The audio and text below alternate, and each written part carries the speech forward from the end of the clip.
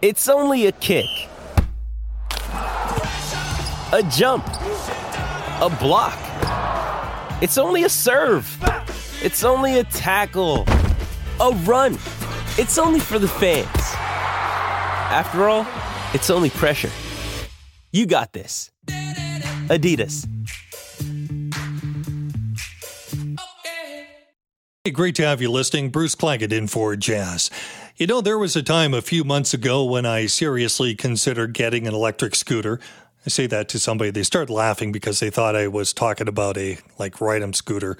But no, I thought about getting an electric scooter that you actually stand on.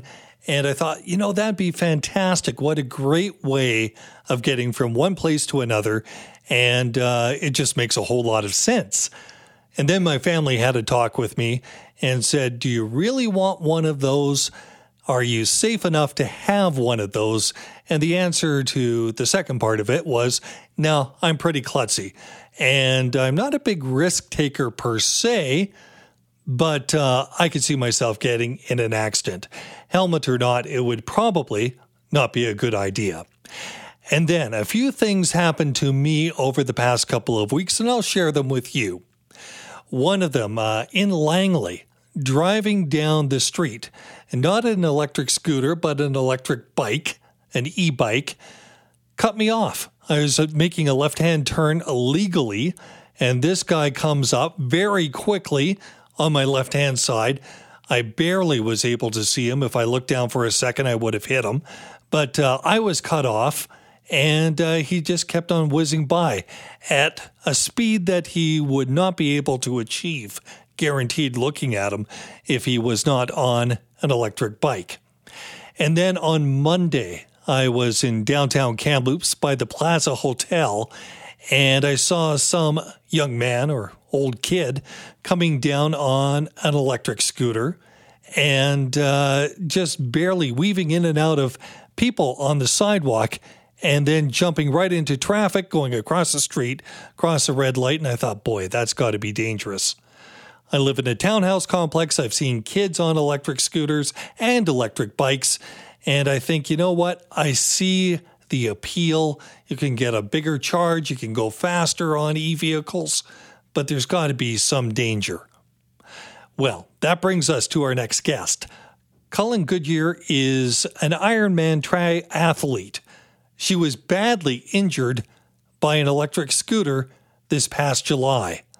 We're going to talk with her because she's making the call for some stricter rules when it comes to e-vehicles. Good afternoon, Cullen. Oh, hi there, Bruce. I love your story. It's great. Well, yeah, and my point exactly. Yeah, it's something even before we start talking about this story of yours, I've been thinking about for a while because there is a danger in here. And I don't think it means that you have to get away from e-vehicles, but you have to be smarter about them. And their popularity has certainly increased in the last couple of years. And their speeds have increased in the last couple of years too. And, I'm a bigger guy. I'm over 200 pounds. But somebody riding the same e-vehicle as me is going to be able to go a lot faster if they're half my size. And that happens. But let's talk about your story. You're a triathlete. Tell me about your athletic endeavors first, what you've been training for, what you've done, and then we'll talk about what happened in July. Okay. So I've been doing Ironman triathlons for many, many, many years. I'm an older female. And I've done maybe 36 of the fulls in my life. I was training to go to World Championships in Hawaii for October 14th when I was coming back from a long ride.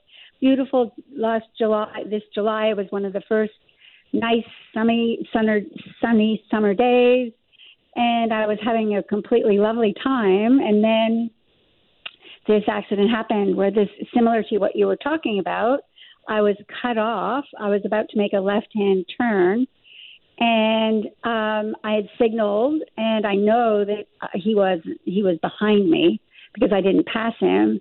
but he just smashed right into me, going very, very fast. And then he said to me, he said, well, he left the scene, but before he left the scene, he said, oh, I didn't know you were going to turn and go up on the sidewalk. But I had been signaling to do just that. And he was a young male and out for a joyride, but there was no remorse. There was no, like, let me make sure that you're okay, nothing like that. So he did leave the scene. And it is become very prevalent. And I think they have total right to do whatever they want in these machines, and they're just going too fast. And like you said, your story was perfect because it's very similar to mine. Well, I've argued this in the past. I think that we're also moving into a day and age where people don't use turn signals, or if they use turn signals, they're around others that never bother to look or think or look out for turn signals. And that in itself is dangerous, as any motorcycle rider would tell you. But your story, you were left hurt by this whole thing. Oh, well, I had a broken hip and then 2 puncture wounds on the side of my leg that was the one that crashed to the ground. So I went down, and my bike was on top of me, and I was able to unclip my right foot. But then, and then all of us, because it was an intersection is very busy. Pardon me. A lot of people came around, and then everybody was asking me whether I needed an ambulance. And I said, well, I'm not too sure. Let me see if I can unclip my left foot. But of course I couldn't. And then we finally unclipped my left foot. They called the ambulance, but I was worried also that my bike might get stolen. But the park rangers were there, and they took care of that. They actually got in touch with the Vancouver police force, and my bike was taken away safely, and I was taken by ambulance to St. Paul's with an emerge for, I don't know, I probably had the x-ray, I don't know, maybe 6 hours later or so, and they found out that I had broken my hip. I don't know if this is a good news story or a bad news story when I start to think of you as an athlete, a triathlete, which means you're, Ironman, you're up in the top 1% of the 1%. But that means that you, I guess, can't compete. Also means you survive. No. Yeah, good point. So both. I can't race this year, unfortunately. I'm still going out. I'm going to Hawaii at the end of August. Anyway, just because I have 2 rental units out there, so I go out anyway. And I have lots of friends who are doing the race. So my family will be coming and we'll be cheering our friends on who are doing the race. But also, yes, you're so right, because I was so lucky that I'm pretty well, and I'm fairly strong. So I only broke my hip, but I could easily have broken an arm or a clavicle or, had a or lost your life. Lost my life. And that's what some people have been saying. So I am lucky because I am fairly fit, and my recovery, because I know, I have a pretty good idea how to train my body. I've been able to recover pretty quickly, more quickly than other people. Plus, because of my training history, I've been very diligent about doing the exercises that were prescribed by the hospital, that sort of thing. Plus, I've added my own that I used to do anyway. So I'm recovering, and I'm sure I will recover unless you've got the discipline in there of being an Ironman triathlete. Yeah. That's got to help out. Yeah, and I'm keen, and I'm very, very dedicated. I just want to come back. I really do want to.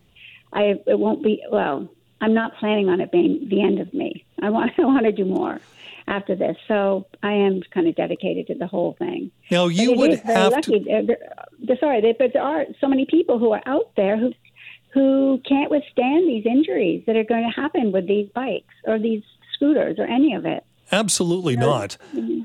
You're somebody that in your training, you've spent a lot of time on bicycles.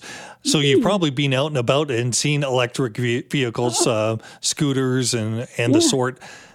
Were you ever worried about them beforehand? Did you experience any close calls before this happened? Well, that's another good point, because this year they've bloomed. Well, I don't know how else to put it. So all of a sudden this year there are many, many, many.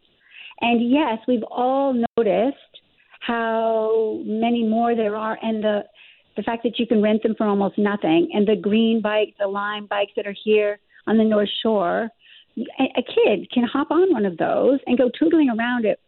There were two boys going north on Lonsdale sidewalk the other day on two of those Lime bikes, just ripping up the sidewalk.